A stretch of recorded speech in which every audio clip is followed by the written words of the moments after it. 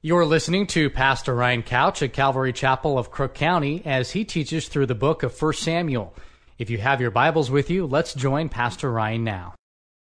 Tonight we'll be in 1 Samuel 23 to 25, continuing to study the life of David here in 1 Samuel. And we are officially in that part of David's life where he's on the run. He's on the run from a maniac, from King Saul, who wants to kill him, who at every opportunity is throwing spears at David, trying to hunt him down. Saul has gone so far over the edge that in the last chapter, in chapter 22, we saw him kill over 80 priests in his anger and his wrath because he was so inflamed against David. And this priest had kind of helped David out and covered for him, and Saul was so enraged that he killed him and all of the other priests there in wherever it was. I can't remember where it was. That drives me nuts when that happens. Somewhere. Now I want to know. Do you guys remember where he was at? Anyway, wherever the priests were, he killed a bunch of them, and now David, like I said, is officially on the run from Saul. And in chapter 23, it says, "Then they told David, saying, 'Look, the Philistines are fighting against Keilah, and they are robbing the threshing floors. Therefore David inquired of the Lord, saying, Shall I go and attack these Philistines? And the Lord said to David, Go and attack the Philistines and save Keilah.'" Now, something that stands out to me in this is that David is thinking of others even in the midst of his own difficulty. I think we talked about that on Sunday with Zacharias and how he was ministering to the people and serving the Lord in the midst of his trial. And what a great lesson that is for us. And I think about David, and I think about all that he's going through, and somebody wants to kill him, and he's lost everything. We've talked about that at great length, how David has lost his family, his position, his wealth, his reputation. In those kinds of circumstances, you don't typically find people thinking of others. And yet here's David, and he hears about a need in Keilah. And he thinks, you know what, I can meet that need. Even though I'm going through difficulties, I can meet that need. God's provided 400 men for us to fight, so let's do it. And I want you guys to think about the opportunities that are in your path every day, despite what you may be going through physically, as we hear of all these folks in the church who are struggling physically, or financially. Of course, many are hurting financially right now, or whatever trial you may be experiencing. One of the greatest victories that you will have over that is by serving others and thinking of others and going to battle on behalf of other people. And David inquired of the Lord. Now, this is going to stand in stark contrast to another story we're going to read about tonight, where David impetuously goes to battle against somebody and he doesn't pray about it. But here he prays and he asks the Lord, "Shall I go and attack the Philistines?" And the Lord said to David, "Go." And that's so important that we're seeking the Lord for His will for the different things that we're doing. That there may be needs, but it doesn't mean that God's called you to meet that need. And I've kind of had to learn this the hard way, because when you commit to something as a Christian and as a person that wants to be honorable with your word, you need to commit and stick to that. And sometimes I commit to things because it's a need, and then shortly after, I realize I don't really have a burden for this. I wish I hadn't committed to this, and then I kind of have to stick it out until I can bag it or until the appropriate time. And so you need to be careful of that just because you hear about a need, you don't just jump on it. Just like Nehemiah, he heard about the need that Jerusalem needed to be rebuilt. It was a huge need, and he thought, I can meet that need. And it was 3 months after that he received really the burden from the Lord. And so now it was a need coupled with a burden and a calling. And when you have that, then you have what it takes to stay the course. And so David hears about a need, but he prays, "Lord, is this what you would have?" But David's men said to him, "Look, we are afraid here in Judah. How much more than if we go up to Keilah against the armies of the Philistines?" So they're like, look, we're hiding out here in Judah in caves, running for our lives. We're afraid and we're not even fighting, let alone if we're going to go there and engage in battle against the Philistines. Remember these 400 quote-unquote mighty men of David, that they're described for us as not exactly a dream team. They were discouraged. They were in debt. They were defeated. They were kind of the outcasts of society. And their mental state is kind of coming to pass here. It's showing its colors. Then David inquired of the Lord once again. He's like, Lord, look, I can't go by myself, and these guys are totally freaking out. And the Lord answered him and said, arise, go down to Keilah, for I will deliver the Philistines into your hand. Don't worry about it. I've shown you a need, I've given you a calling, and I will supply the resources necessary for you to be successful. And so if God shows you a need, and then He gives you a burden for that, and a calling for that, don't worry about, well, I don't have enough money, or I don't have enough time, or I don't have enough, you fill in the blank of what you're lacking. God will supply it. His calling is His enabling. And so if He's called you to do something, He will meet the need. Just like He says to David here. And David and his men went to Keilah and fought with the Philistines, struck them with a mighty blow, and took away their livestock. So David saved the inhabitants of Keilah. Now it happened when Abiathar, the son of Ahimelech, fled to David at Keilah, that he went down with an ephod in his hand. Now you remember Abiathar, we learned about him at the end of chapter 22. He's the son of this priest that was killed at the hands of Saul. And David said to him that you'll be safe with me. Just stick with me, because the people that want to kill me also are going to want to kill you. So just stick with me and I'll protect you. And Saul was told that David had gone to Keilah. So Saul said, God has delivered him into my hand. Isn't it interesting and convenient that Saul thinks that God is on his side? And it's so funny to me when you encounter people that are totally out of the will of God, who are just insane, and yet they'll claim that God is behind what they're doing. They'll say, well, God's going to bless me, or God's going to take care of me. And God has called me to do this. And you're thinking, are you out of your mind? And it's interesting that Saul really has no heart for God, but he thinks that God is on his side. God has delivered David into my hand, for he has shut himself in by entering a town that has gates and bars. Then Saul called all the people together for war, to go down to Keilah to besiege David and his men.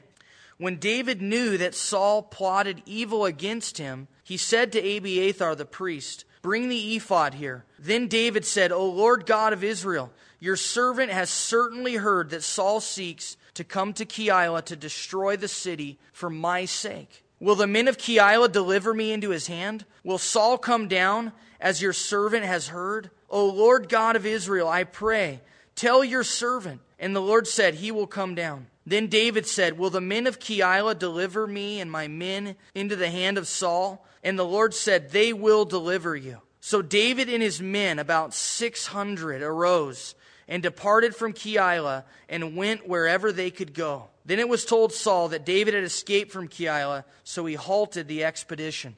So now David's army is up to 600 men, and so God is blessing him, and God is providing for him, and God is going to take care of him, and God is directing him and guiding him and giving him wisdom and showing him what he ought to do and what he shouldn't do in this regard. And you guys, when you're in the will of God, no matter how bleak your circumstances may be, and they were pretty bleak for David, no matter how horrible your circumstances are, if you're in the middle of God's will, He will give you wisdom. He will guide you. He will protect you, as we see Him doing here. And remember, I talked about last week, there were all these opportunities for Saul to kill David, and yet he never could. I mean, here they are in the same room. I don't know how big the room is, but Saul's got a full-on spear, and he can never hit David, like 3 or 4 times. And I mean, I'm not like an expert with a spear, but I'm pretty sure I could probably hit any one of you right now if I really wanted to with a spear.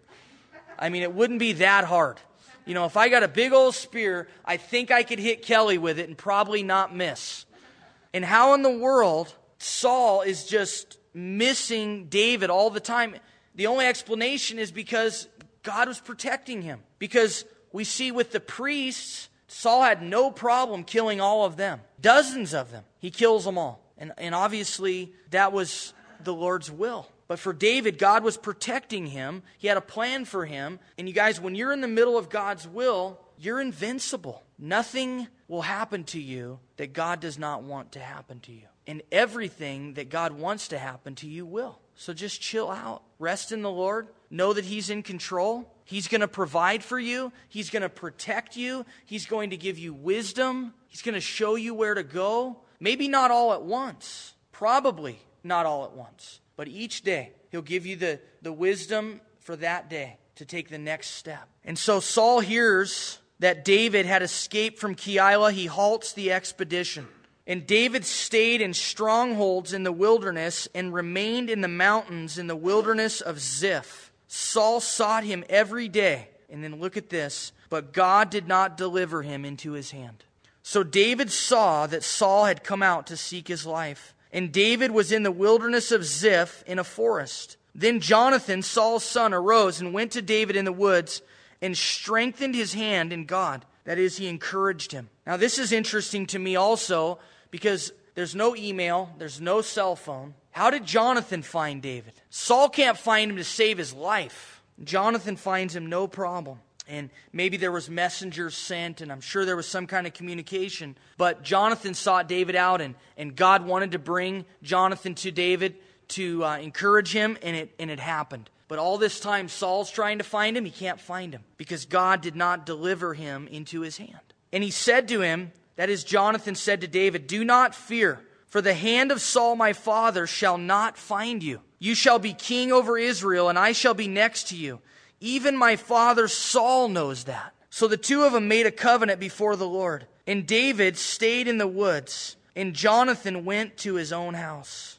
Then the Ziphites came up to Saul at Gibeah, saying, "Is David not hiding with us in strongholds in the woods, in the hill of Hachilah, which is on the south of Jeshimon? Now therefore, O king, come down according to all the desire of your soul to come down, and our part shall be to deliver him into the king's hands." And Saul said, "Blessed are you of the Lord, for you have compassion on me. Please go and find out for sure, and see the place where his hideout is, and who has seen him there. For I am told he is very crafty. See therefore, and take knowledge of all the lurking places where he hides, and come back to me with certainty, and I will go with you. And it shall be, if he is in the land, that I will search for him throughout all the clans of Judah." So they arose and went to Ziph before Saul. But David and his men were in the wilderness of Maon, in the plain in the south of Jeshimon. When Saul and his men went to seek him, they told David. Therefore he went down to the rock and stayed in the wilderness of Maon. And when Saul heard that, he pursued David in the wilderness of Maon. Then Saul went on one side of the mountain, and David and his men on the other side of the mountain. So David made haste to get away from Saul, for Saul and his men were encircling David and his men to take them. But a messenger came to Saul, saying, "Hurry and come, for the Philistines have invaded the land." Therefore Saul returned from pursuing David and went against the Philistines. So they escaped that place, the rock of escape. Then David went up from there and dwelt in strongholds at En-gedi. And so David again escapes Saul at the rock of escape, it's called. And it makes me think of 1 Corinthians, where God says that no temptation has seized us except what is common to man. And in the midst of temptation, God has given us a way of escape. And so that whatever comes our way, and that word temptation can really speak of temptation in sin. It can also speak of trials and difficulties. That nothing that comes your way, whether it be a temptation or whether it be a trial, nothing has overtaken you except what is common to man. And in the midst of that, God has given you a way of escape that you should not be overcome by that. God has given us a way of escape, a way to find rest, a way to have victory over the sin, just like he did for David there at the rock of escape. And David went up from there and dwelt in strongholds at En-gedi. Now En-gedi is in the southern part of Israel, down by the Dead Sea. And it's a desert down there. It's barren. It's dry. The Dead Sea, of course, is a sea that is uninhabitable. There's no life in the sea. Thus, it's called the Dead Sea.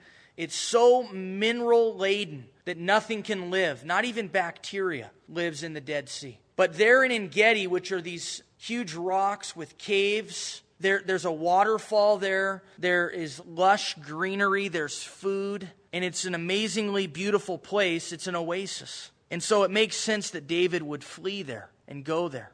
Now it happened when Saul had returned from following the Philistines that it was told him, saying, "Take note, David is in the wilderness of En-gedi." Then Saul took 3,000 chosen men from all Israel and went to seek David and his men on the rocks of the wild goats, which is literally what En-gedi is. It's the rocks of the wild goats. And in En-gedi, which I've been there, you'll see along all the rim rocks these ibex, these wild goats. And so it makes sense that David would be there because there's shelter, there's food, roasted goat. I mean, what's better than that?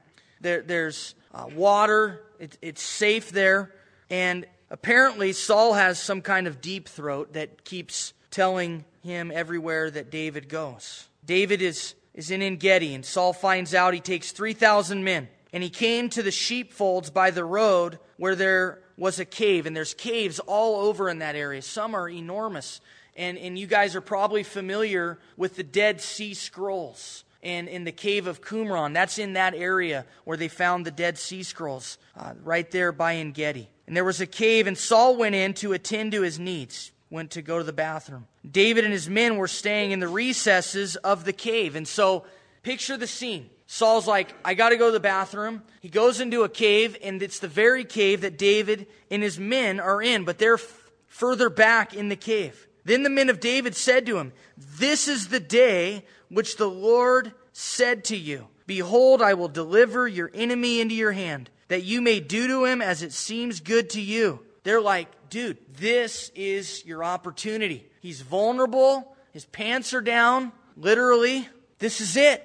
You know, you can kind of picture the Secret Service standing out in front of the cave like nobody's getting in here, you know. Little do they know, they're already in there. This is perfect. The guys are stoked. And David arose and secretly cut off a corner of Saul's robe. Now it happened afterward that David's heart troubled him because he had cut Saul's robe. And he said to his men, "The Lord forbid that I should do this thing to my master, the Lord's anointed, to stretch out my hand against him, seeing he is the anointed of the Lord." David did not feel that it was the time. It wasn't his place. He didn't feel like God was calling him to kill Saul, even though Saul was trying to kill him. He respected Saul's position in his life, and he was not going to take into his own hands what was the Lord's. Now, I want you guys to think about how you handle your enemies, how you handle those that are seeking to harm you. Probably not physically. I mean, we live in America. It's pretty rare that somebody's trying to kill you, but lots of times people are trying to destroy you with their words, trying to ruin your reputation. And how do you respond to that? And if given the opportunity to get back at them, what do you do? I mean, I think if I'm David, Saul's toast. I mean, why not? But he didn't feel that liberty and that freedom. And you know, you may have people in your family who have destroyed you with their words, who have cut you down, who have hurt you and harmed you. And given opportunities with others, do you seek revenge? Do you seek to destroy them, to injure them, to harm them? Do you seek to defend yourself by wanting everybody to know that they're wrong and you're right? And see, this is the thing with David, that with Saul, he understood that it had nothing to do with who was wrong and who was right. He was completely convinced he was right. There was no question of that. but he was going to let God take care of it. And I want to encourage all of us, in your struggles with people, let God take care of them. If you go around trying to defend yourself, if you go around trying to seek retribution, it will only make you look bad. And David shows amazing self-control in this situation, which again I think shows us that godly men are conflicted. Because later in David's life, even later in the next chapter, we're going to see that David doesn't have self-control. And then, of course, with Bathsheba, he shows no self-control. But here, he had victory. And I think it shows us that we're conflicted people, that one day we make great decisions, the next day we make horrible decisions. Here, David makes a great decision. He cuts off the corner of Saul's robe, which I think is interesting because God is continuing to speak to Saul that his kingdom has been taken from him. You remember earlier when he was speaking with Samuel, and Samuel was telling him that his kingdom had been taken from him, and Saul refused to heed that, and he was wanting Samuel to come with him to offer sacrifice and to worship, and he turned around and Samuel had a hold of his robe and it ripped, and Samuel said, "So too has God taken your kingdom from you, ripped it from your hands, and given it to one greater than you." And here David is cutting Saul's robe, God speaking to Saul that his kingdom has been cut away from him. And David said to his men, "Look, Lord forbid that I should do this thing. Lord forbid that I should harm Saul when he hasn't called me to do that. Lord forbid that I should injure the Lord's anointed." Even though the guy's a maniac, he's a psychopath, even though he's completely consumed with himself, God hasn't called me to judge him. God's going to do it. God's going to take care of it in his time. Look at verse 7. "So David restrained his servants with these words, and did not allow them to rise up against Saul. And Saul got up from the cave and went on his way."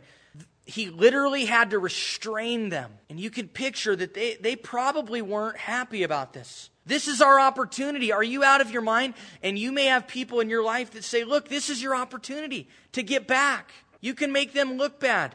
You can have leverage. We all want leverage. And when you get it, it's like, oh yeah, I'm going to use this against that person. I'm going to take advantage of this situation. I'm going to use it as blackmail. Or I'm going to use it to throw it in their face. And these guys are just overcome with emotion. They can't understand what David's doing. He has to restrain them with his words. David also arose afterward, went out of the cave, and called out to Saul, saying, "My lord the king." And when Saul looked behind him, David stooped with his face to the earth and bowed down. Amazing. Again, I don't know that my pride could allow myself to compliment a person who was trying to kill me, who was making my life miserable, who's taking everything from me, who had ruined my life. And yet David calls him my Lord, the King. He stoops down in honor, in reverence. So many amazing lessons for us. And the people in your life that are hurting you, that are harming you,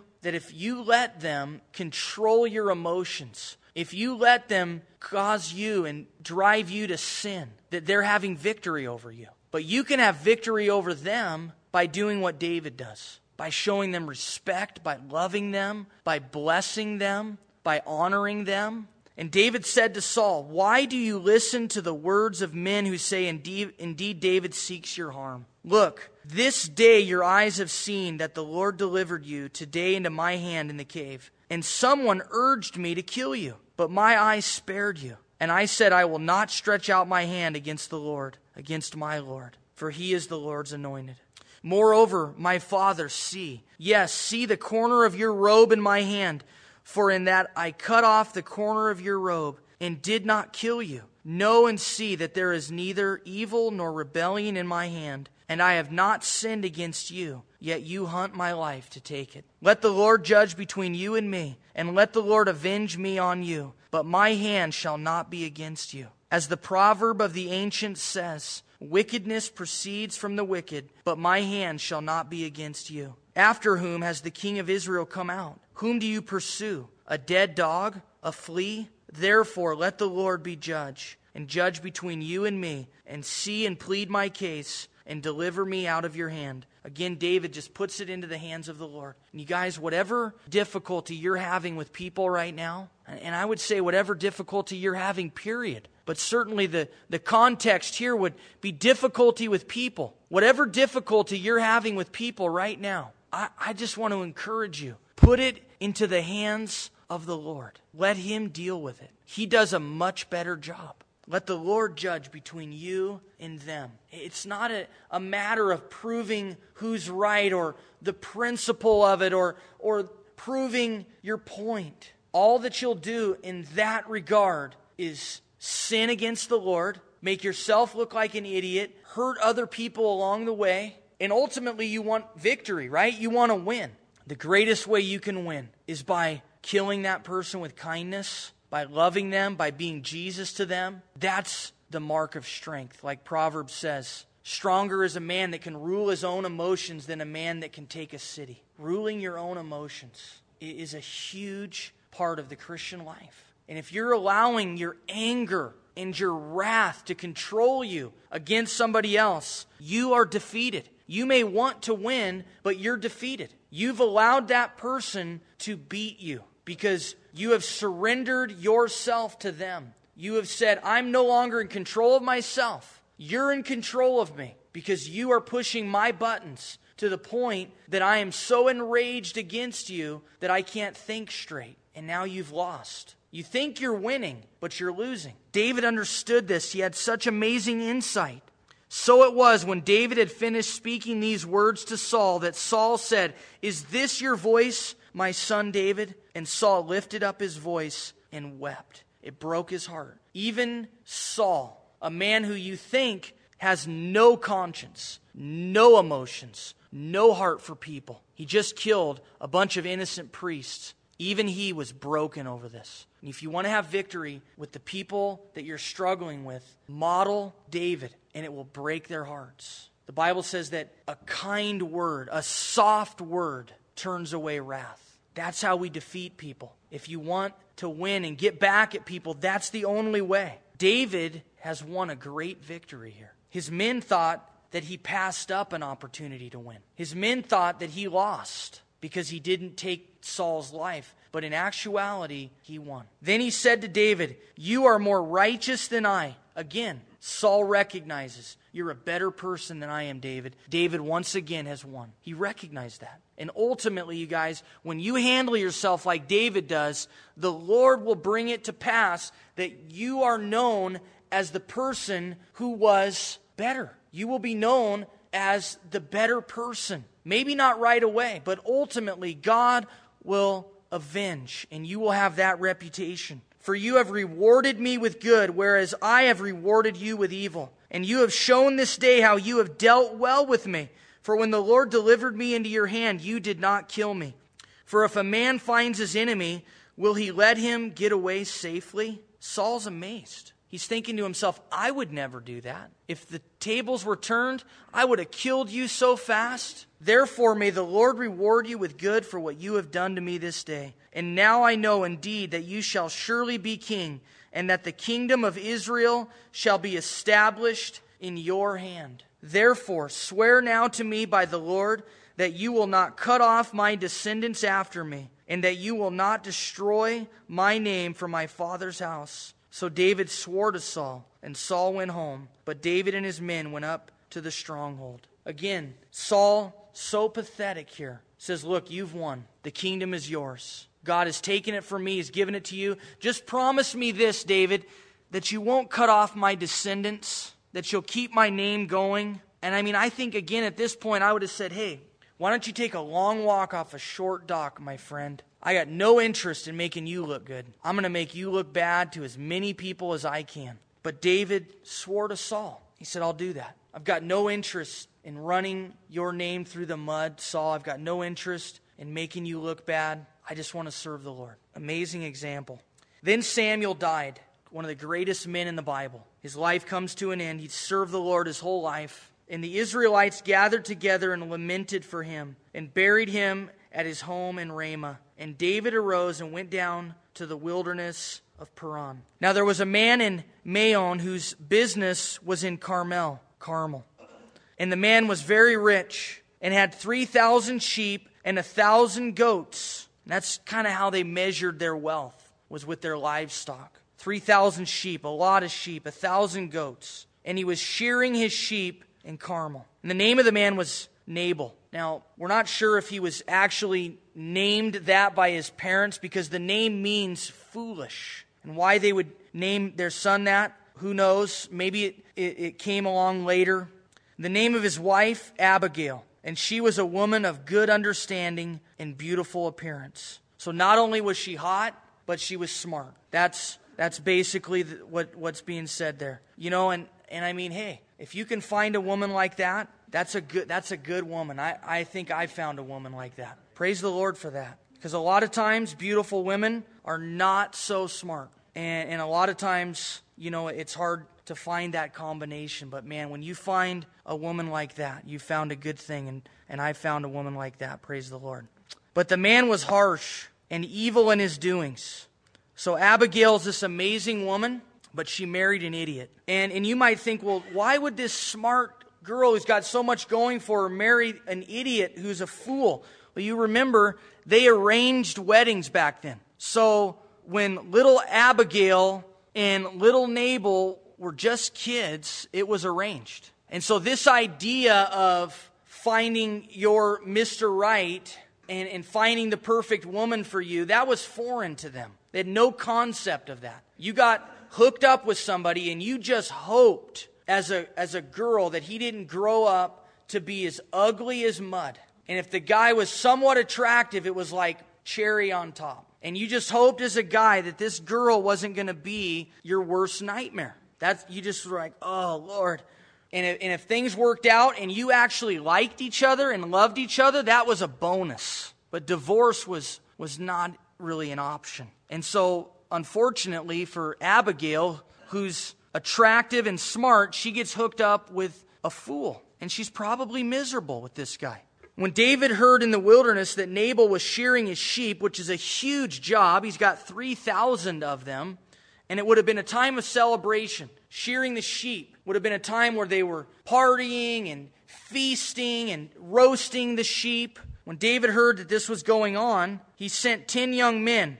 And David said to the young men, go up to Carmel, go to Nabal, and greet him in my name. Remember, David is a household name. He's a hero. He killed Goliath. And thus you shall say to him who lives in prosperity, peace be to you, peace be to your house, and peace to all that you have. Shalom. Peace. We come wanting to bless you, but we need something from you. Now, I have heard that you have shears. Your shepherds were with us, and we did not hurt them, nor was there anything missing from them all the while they were in Carmel. And so, while they were out tending the sheep and letting the sheep go into the different pastures and herding them around, they had come in contact with David's men, and David's men had protected them and come alongside them. And so he's just reminding them of that. He's wanting to remind Nabal of that.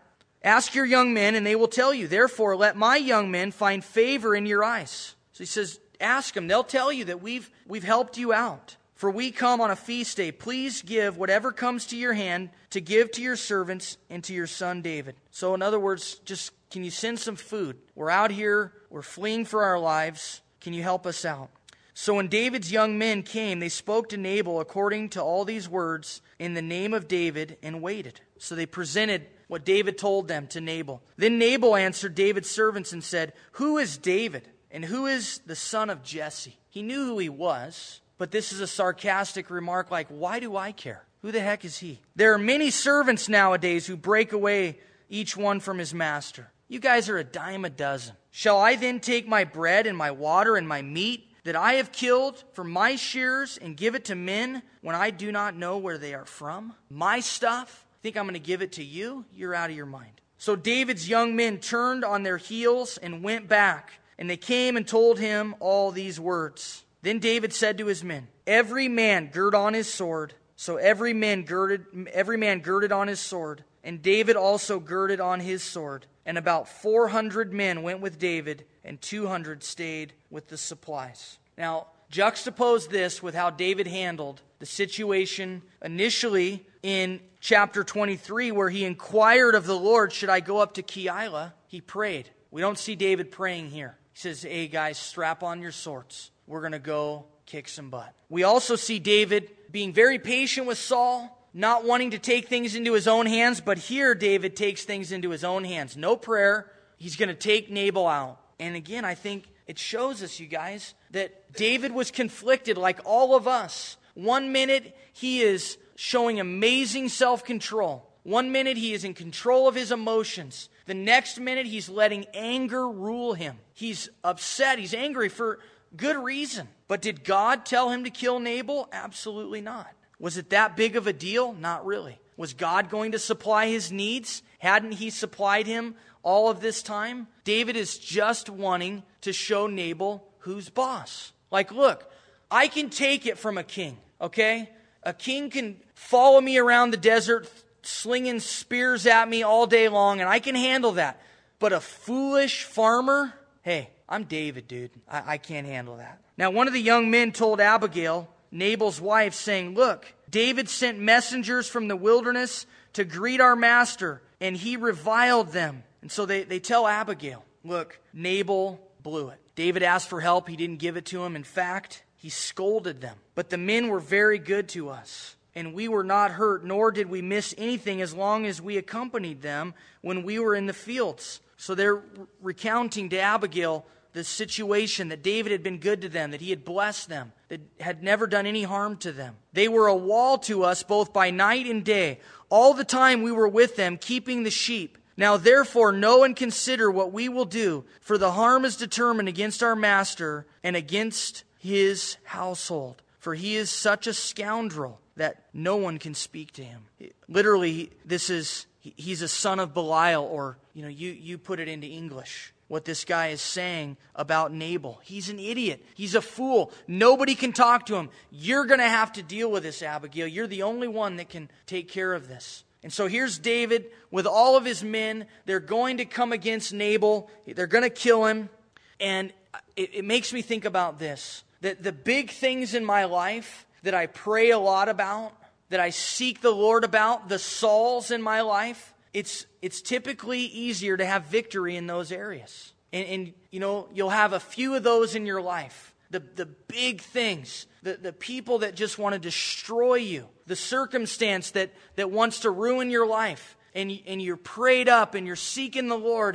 And oftentimes it's in those things that we have victory. But in the meantime, between those major life events, there's lots of Nabals. And it's the Nabals that get me. It's the daily things. It's the little stuff that I'm not really praying about that takes me off guard. And I take it into my own hands. A lot of times, you guys, the big stuff, we handle it well. But it's the little things, the Nabals, that we want to take into our own hands and that we want to just say, you know what? I can't handle this. I'm dealing with this one on my own. I mean, here's David, amazingly self-controlled with Saul. But now with Nabal, he's absolutely out of control. Then Abigail made haste and took 200 loaves of bread. I don't know who has 200 loaves of bread in their house, but apparently Abigail did.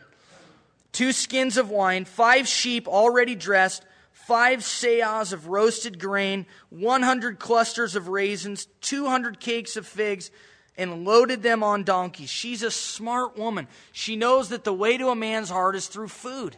And she's like, look, I'm going to bless these guys. She doesn't just go out there in anger. She doesn't go out there saying, look, you're going to make a mistake.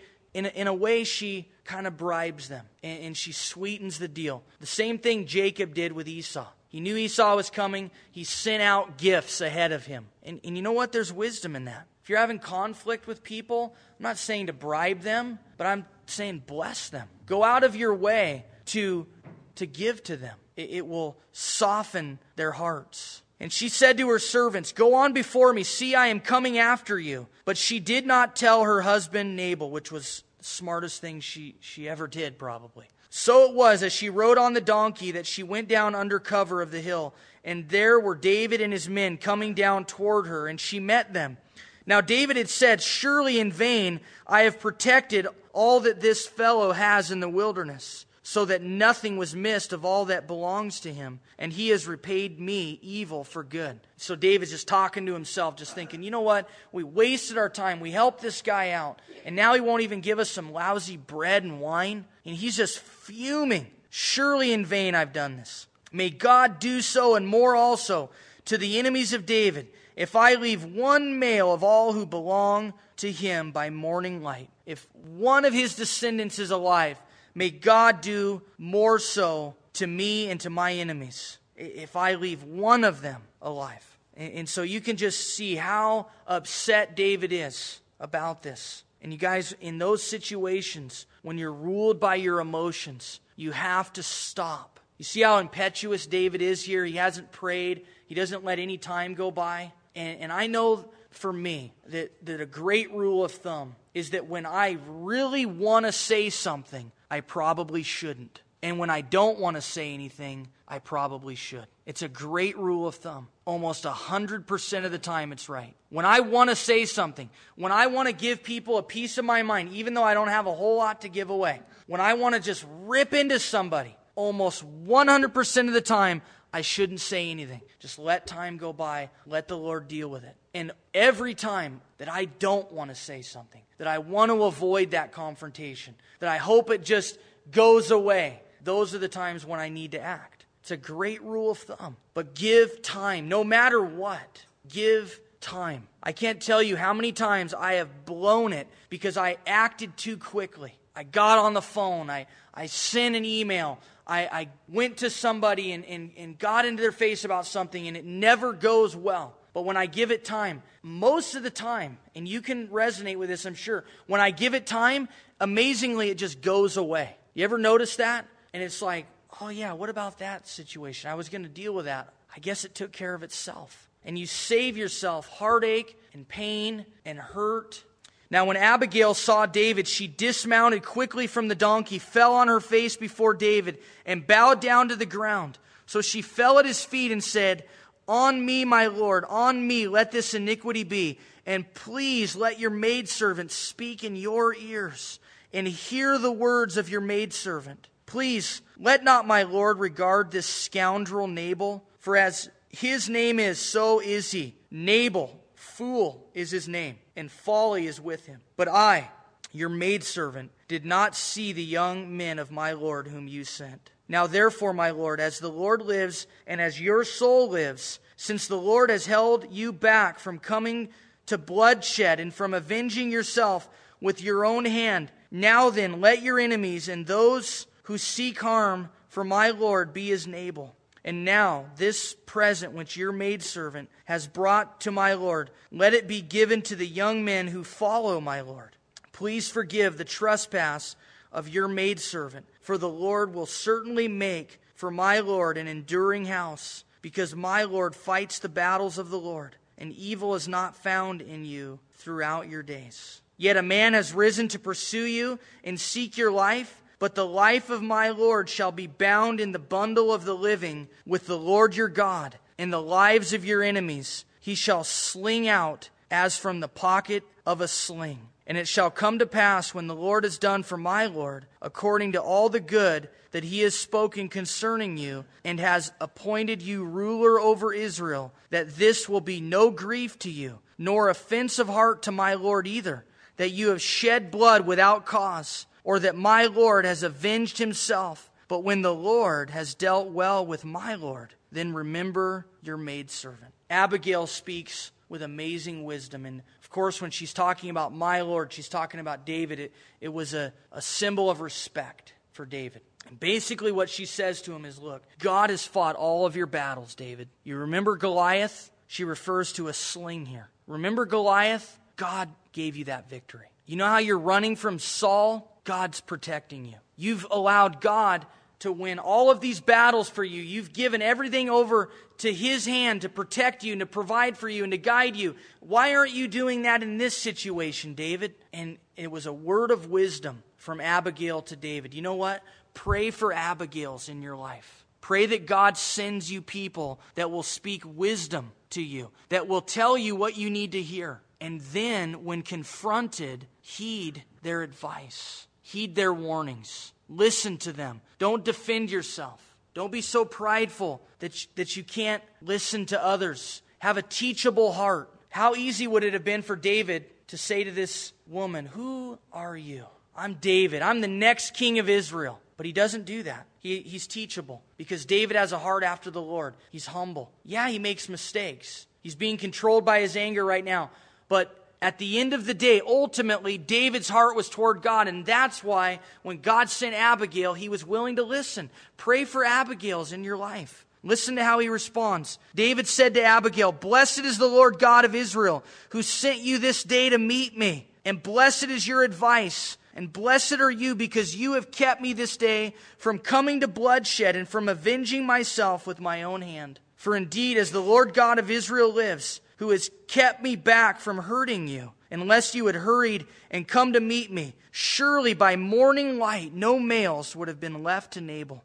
So David received from her hand what she had brought him, and said to her, "Go up in peace to your house. See, I have heeded your voice and respected your person." Now Abigail went to Nabal, and there he was, holding a feast in his house like the feast of a king. And Nabal's heart was merry within him, for he was very drunk. Therefore she told him nothing, little or much, until morning light. This lady has amazing wisdom in how she deals with an idiot of a husband. And ladies, if you're married to a guy that is not a believer, that does not follow the Lord, study the life of Abigail here. Look at how she handles herself. I think the tendency would be to come home and to rip into him. Say, "You lousy drunk, what are you doing? I just saved your life." But she holds it back until the morning, when the wine had gone from Nabal. Wisdom. And his wife had told him these things, and his heart died within him, and he became like a stone. And the reason for that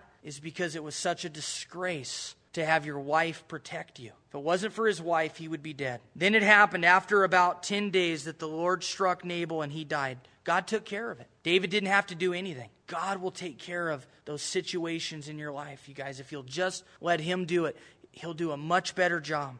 So when David heard that Nabal was dead, he said, "Blessed be the Lord, who has pleaded the cause of my reproach from the hand of Nabal, and has kept his servant from evil." See, David recognized God took care of it, and he kept me from sinning. "For the Lord has returned the wickedness of Nabal on his own head." And David sent and proposed to Abigail to take her as his wife. David was like, "Look, I want this lady. She's amazing." When the servants of David had come to Abigail at Carmel, they spoke to her, saying, "David sent us to you to ask you to become his wife." Then she arose, bowed her face to the earth, and said, "Here is your maidservant, a servant to wash the feet of the servants of my Lord." This lady, just a servant's heart, says, "I just want to serve. I'll do whatever." And I'm sure that she was totally stoked because she's been married to a fool. He's now dead. She's freed from it. And those are amazing times when you handle yourself right and God frees you